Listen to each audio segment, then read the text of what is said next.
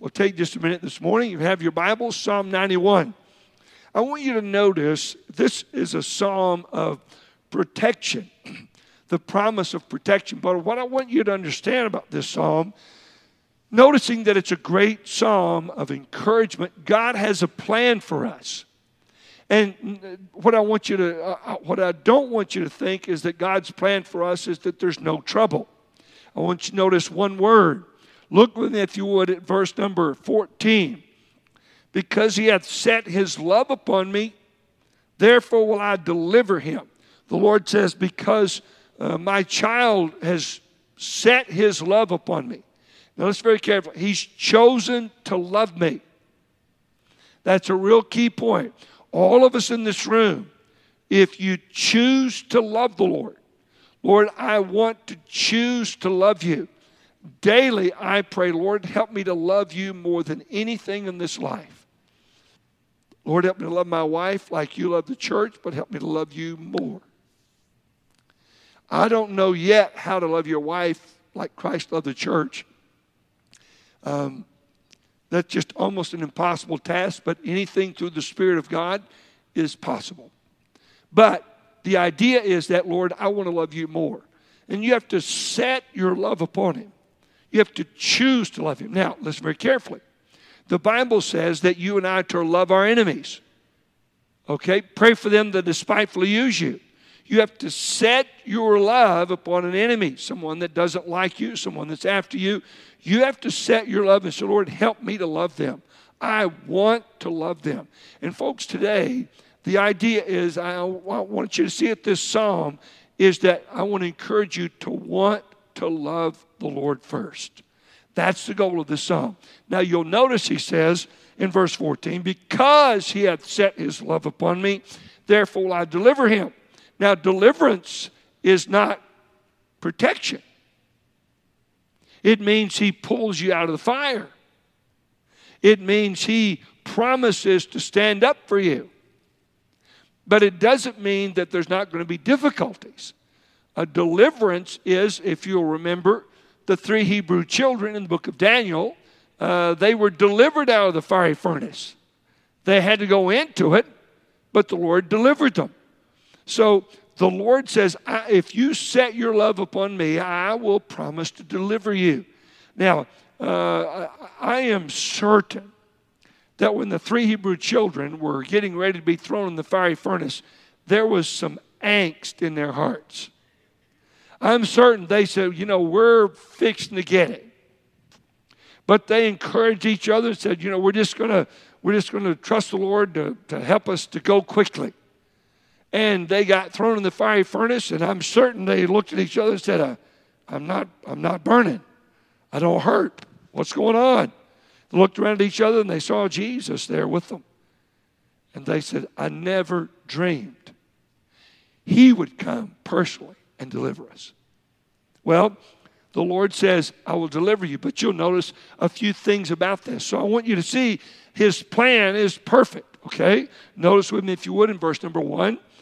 He that dwelleth in the secret place of the Most High, the Most High shall abide under the shadow of the Almighty. So he says, look, I want you to dwell with me. Now picture in your mind, it's make a home. To dwell is not to just meet with the Lord on Sunday morning. Meet with the Lord on Wednesday night. It's to live with him. It's to make your thoughts and your dreams about him. It's to purpose in your heart that every day I want to be with the Lord. In other words, his presence. I want to block everything else out and make him the primary person in my life. And folks, that's the Christian life, but it's hard to do. We have so many things we have to do. We have this thing to worry about, that thing to worry about. And do you realize that 200 years ago, things were a little more simple? I mean, you got up, you went and fed the cattle, you went and got the chicken eggs out. I had the privilege of growing up in the summertime with my grandparents, and it was a much simpler life. And when I say that, I remember getting up, let's see, what day was wash day? Thursday was wash day. And so every Thursday, I think that was wash day. But every time there was a wash day, Tuesday was sale day. We would go to the cattle sales, and my grandfather would keep an eye on the price of things. And then I think Monday or Wednesday was shopping day. We'd go in to get chickens, or if we're going to have fried chicken, she'd go in and buy a couple of chickens. I think they were like 49 cents a piece or something like that. And we'd go into town and we'd do a little bit of shopping. And the reason I remember that is because we'd go into town, and I remember there was this store. I don't remember the name of it. But I remember going in, they had a BB gun. Boy, I just really looked at that BB gun. It was the coolest gun. And then they switched to a 22, and I said, oh, my, could I make a lot of damage with that 22? Wow. And I just walked by that store and look in there. I can remember that. But there were days that we did things. So the life was a lot more simple. I remember we got up early in the morning, and we'd go up and milk the cow. That was the first thing we did. 5:30. And then when we come back, it was my job. I'd go in the hen house, and I'd get the eggs. And then we'd come back to the house, and Grandma already had the biscuits and the gravy fixed. And I'm telling you, that was every day. So if you got a chance to spend time with the Lord, my grandmother would, she had a specific time. It was just different. Today, you get up. I mean, they had one car, they had one tractor, but it wasn't like, I mean, the busy time was whenever the fruits and the vegetables came in. Of course, then they were busy then. That was a busy week or 2 or 3, and they were doing all the canning. But the life was pretty orderly. You get up in the morning in the wintertime. I remember going up for Christmas. We'd go up the wintertime, and you get all bundled up, and we'd go to the hay barn and get the tractor. And I could drive the tractor and the trailer behind it. And they'd throw 8 or 10 bales of hay on the trailer, and we'd drive down through the pasture, and we'd start busting those bales of hay and throwing them out. And all the cattle came running, and they ate. And then the rest of the day, we just looked forward to fried chicken and you know, biscuits and gravy, and there wasn't much else that we did. We fellowshiped and talked, but it wasn't like today. I mean, today everybody is so busy, so it's hard to dwell with the Lord. There, I could pick a time each evening, and I could spend time with the Lord. And so you and I still have to do the same thing, but we have to block out a lot of stuff. Notice he says, he that dwelleth in the secret place of the Most High. It's secret because most people don't know about it. Most people don't care where the Lord is. So it is a secret, but for Christians. Now notice, if you would, in verse 2 he says, I will say of the Lord, he is my refuge and my fortress, my God, in him will I trust. Now I want you to notice, God's plan does not always have us in a perfect situation.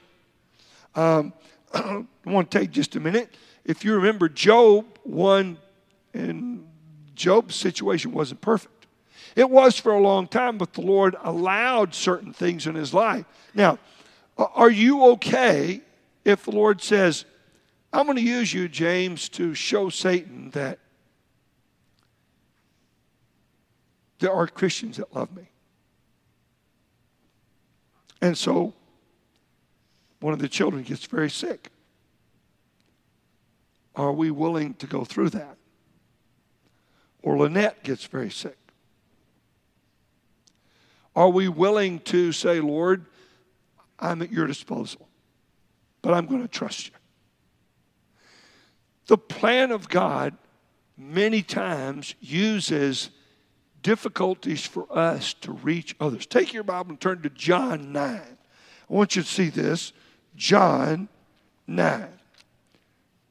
John 9. And notice with me, if you would. And I want you to understand the gravity of this. This is a hard thing for us to wrap our minds around, but I want you to notice this. In verse number 1, This is John 9:1. And Jesus passed by. He saw a man which was blind from his birth. Okay, now so get that. Now watch this. And his disciples asked him, saying, Master, who did sin?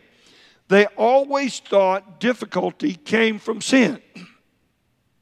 That's what they assumed. That if you're having troubles, remember with Job, they said if you'd get right with God, all these troubles would go away. He said, I am right with the Lord. Notice, if you would, Master, who did sin, this man or his parents, that he was born blind? Now remember, he's born blind, so he couldn't have sinned to cause himself to be born blind. But he said, did his parents sin? And you allowed their son to be born blind. Okay? The Lord uses our children sometimes, our workplace sometimes, to get our attention to come back to him. Okay, now watch. Jesus answered in verse 3 and said, neither this man hath sinned, nor his parents, but that the works of God should be made manifest in him. Are we willing? Now this man is above 40 years old.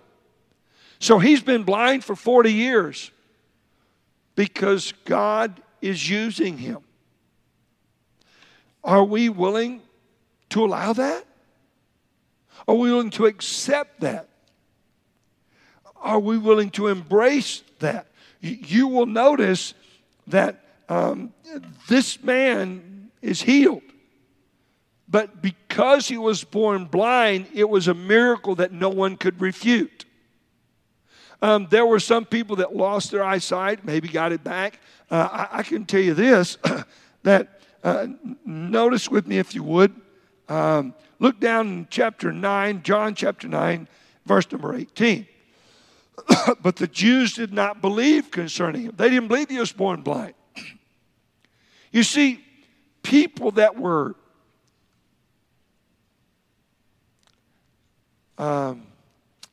blind, crippled, lepers, people didn't know them much because no one cared about them. So these Pharisees didn't know much about this blind man. Probably didn't even notice it. But notice, if you would, verse 18, but the Jews did not believe concerning him that he had been blind and received his sight until they called the parents of him that had received his sight. Verse number 20, his parents answered them and said, we know that this is our son and that he was born blind. Well, again, the Lord allowed this, and you'll notice, if you would, in verse number 21, but by what means he now seeth, we know not, or who hath opened his eyes, we know not. He is of age, ask him. And so, understand, this man is an older man. He's of age. Talk to him. So he's been many years blind for a purpose that God could use him. Are we willing to accept that? And it's not always that God opens our sight. Fanny Crosby, all the songs that she wrote, understand, she wrote them because she was blind and she could see better blind than she could with eyes. And so the Lord used her. Are we willing to say and accept like she did, Lord, use me? Now, go back over to Psalm 91. I want you to notice this. In verse number 4, he shall cover thee with his feathers, and under his wings shalt thou trust. His truth shall be thy shield and buckler. Thou shalt not be afraid. Okay? One of the things of deliverance is an absence of fear. Is a trust in the Lord. The blind people, even Fanny Crosby, she actually praised the Lord for her blindness. She actually thanked the Lord for it. But that is the sign of a great Christian that has accepted a malady and said, it's okay, Lord, use me. And the Lord says, I will deliver you. Now, he didn't deliver her sight, but he delivered her from all of her fears. He delivered her by giving her an education when no one else could get one. He just really took care of her. But she accepted it. Notice, if you would, in verse number 9. Notice this. Because thou hast made the Lord, which is my refuge, even the Most High, thy habitation, there shall no evil befall thee, neither shall any plague come near thy dwelling.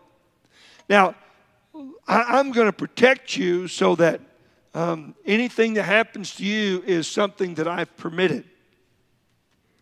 And sometimes he says, I'm not going to let things happen to you. Abraham was very blessed. But does anybody remember Abraham's great tests? Can anybody tell me what it was? His son. He said, I want you to offer your son for me. But understand this. He went up to the top of the mountain with his son and a knife. And his son looked at him and said, Dad, I see the wood and I see the fire, but where's the lamb? And what was his word? God shall provide himself a lamb. He knew the Lord. And if you read Hebrews chapter 11, he said, I know the Lord could raise him up. So I think he fully expected his son to die and the Lord to resurrect him, because he said, we will come. He told his servants, he said, the lad and I will go up yonder and return again. But Abraham had the greatest love of their life was he and his wife had no child, and then God does a miracle child and gives him Isaac, and all of a sudden now the Lord says, give him back to me. You know what the Lord is trying to say? He's trying to say, I want to be first.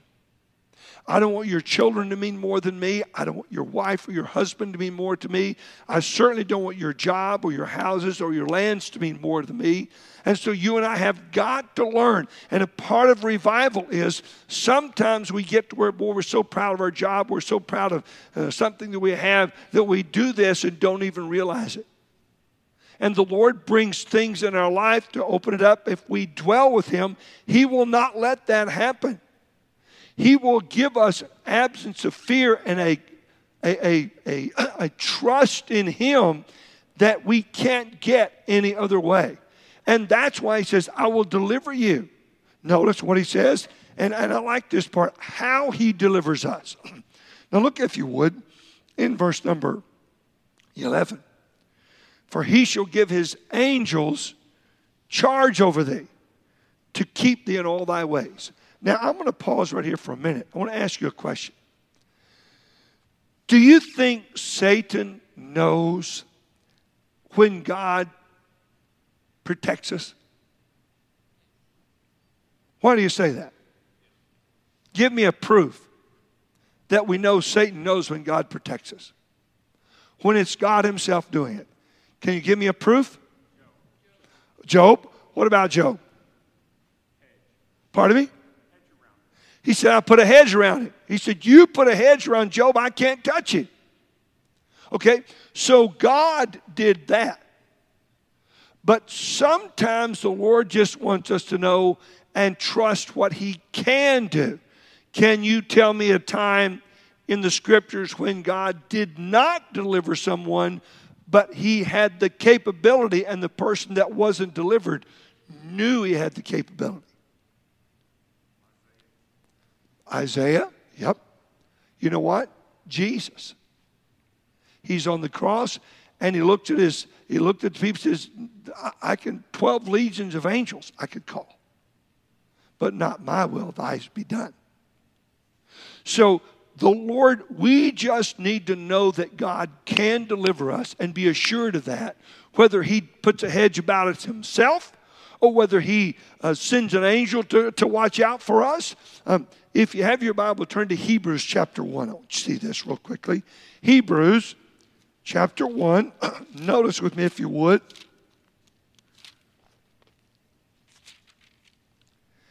Notice if you would in verse number 14.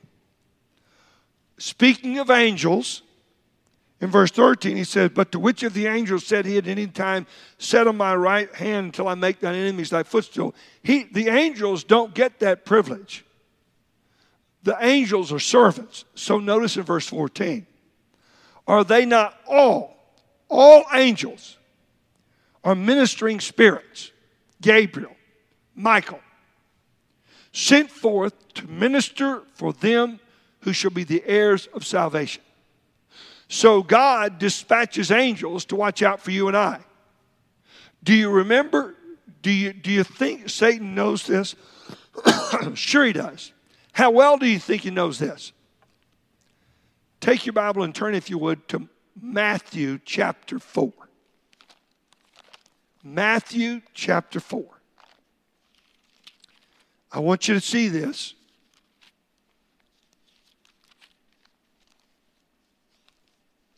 Verse 4. But he answered and said, it is written, man shall not live by bread alone, but by every word that proceedeth out of the mouth of God. Then the devil taketh him up to the holy city, and setteth him on the pinnacle of the temple. So get this in your mind. Satan takes Jesus Christ and puts him on the peak of the temple. And listen to what he says. And saith unto him, if thou be the Son of God, cast thyself down, for it is written. He can quote Scripture as good as anybody on earth. Look what he says. He shall give his angels charge concerning thee, and in their hands they shall bear thee up, lest at any time thou dash thy foot against a stone. Now keep your finger there and flip over to Psalm 91. Notice, if you would, verse 11. Where was he quoting from, the old devil? Verse 11. For he shall give his angels charge over thee to keep thee in all thy ways. They shall bear thee up in their hands, lest thou dash thy foot against a stone. Satan knows Scripture, but he twists Scripture. Do you think God's meant for him to say, okay, let me take Jesus up on top of the mountain, cast yourself down, and prove that you're the Son of God because the angels come around and carry you? That'd be like you and I trying to go up the Empire State Building and say, well, that verse says the Lord will help me, so I'll just jump off the Empire State Building. The Lord promised to take care of me. And the Lord Jesus said, no, thou shalt not tempt the Lord thy God.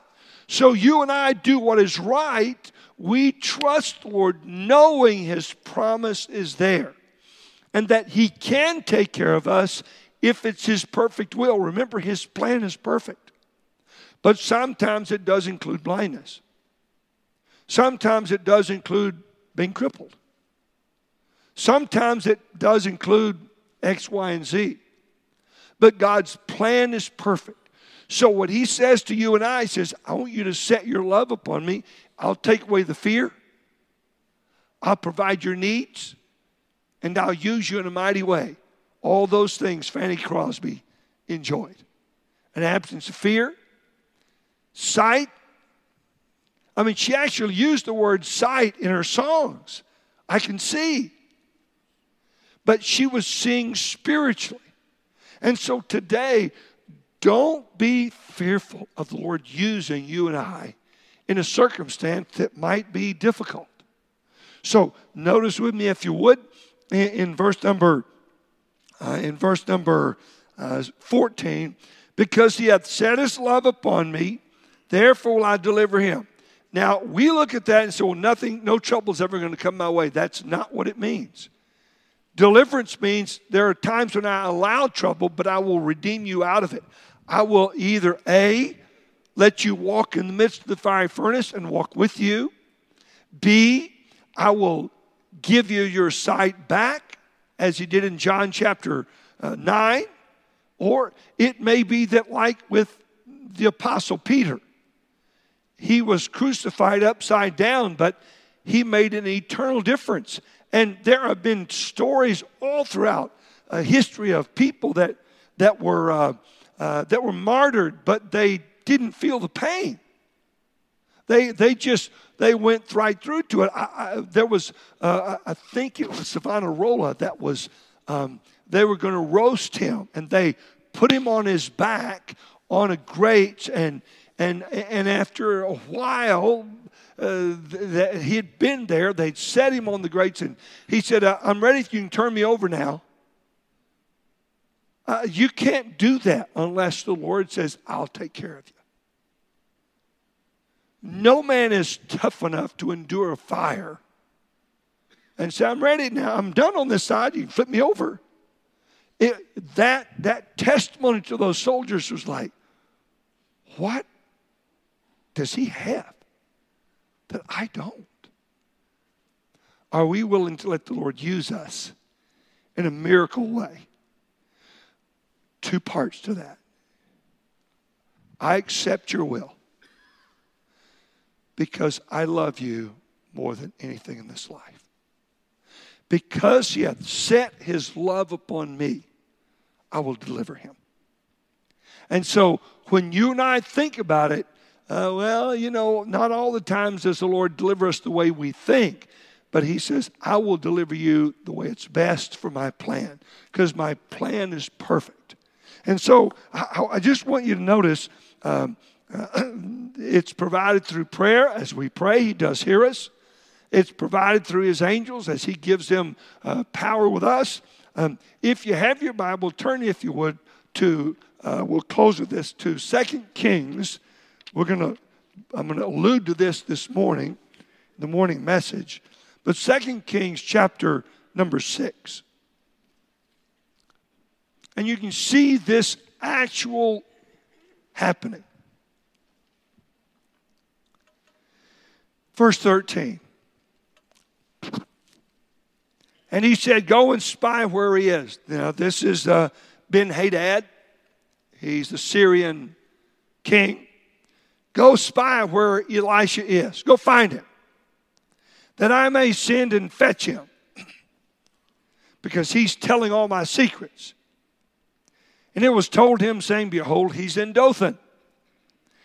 Now, if you're trusting the Lord, you don't have to run and hide necessarily. That doesn't mean sometimes he doesn't want us to. But in this case, Elisha felt comfort that the Lord's going to take care of me no matter what. So notice, 14, therefore he sent thither horses and chariots and a great host. They came by night and compassed the city about. So he's trying to get one man and the whole city's caught up. And when the servant of the man of God was risen early and gone forth, behold, and a host encompassed the city, both with horses and chariots. And his servant said unto him, alas, my master, how shall we do? What's going to happen to us, Lord? He was struck with fear. Elisha was not. Elisha was enjoying Psalm 91. I'm under the shadow of his wings. Lest I dash my foot against a stone, the angels have got me. Notice in verse 16. And he answered, fear not, for they that be with us are more than they that be with them. You can always know that the ministering spirits of Michael and Gabriel, God will dispatch them for you and I to watch out for us as long as we set our love upon him and accept his will for us. And notice what happens. Verse 17, and Elisha prayed and said, Lord, I pray thee, open his eyes that he may see. Now, you know what that tells me? Because Elisha was so close to the Lord, his eyes were already open. Spiritual people that have set their love upon the Lord and have accepted his will and said, Lord, I'm going to trust you. You're going to be my shield and buckler. They can see things that other people cannot. Their spiritual vision is wonderful, and it gives them great peace. So notice what happens. And the Lord opened the eyes of the young man, and he saw, and behold, the mountain was full of horses and chariots of fire round about Elisha. So today, the Lord says, I will send my angels to take care of you because you set your love upon me and because you trust me and you accept my provision. Tonight or today, could I encourage you to take Psalm 91, read it, and say, Lord, I'm going to learn to trust you. I may not be able to see the angels, but I know they're there because you promised. Do you remember Daniel prayed 21 days, no answer? Anybody ever prayed and it just seemed like the heavens were sealed he fasted and prayed months of 21 days. And the angel said, Satan hindered me. But from the moment you prayed, God sent me. So I just want to encourage you today, God uses the angels to watch out for you. But we just need to set our love upon him and trust him. Father, today, thank you for the promises that are so encouraging. Lord, that you love us, the unlovable. And Lord, you promised to send your angels, which all of them are ministering spirits for us. Lord, sometimes you send hundreds of them, thousands of them, and sometimes you just send one. But Lord, your presence is enough. I pray that you'd help us to learn the lesson of Psalm 91, that if we dwell with you, you'll dwell with us. In your name we pray. Amen. You can step out in about 15, 17 minutes, and we'll have our morning service.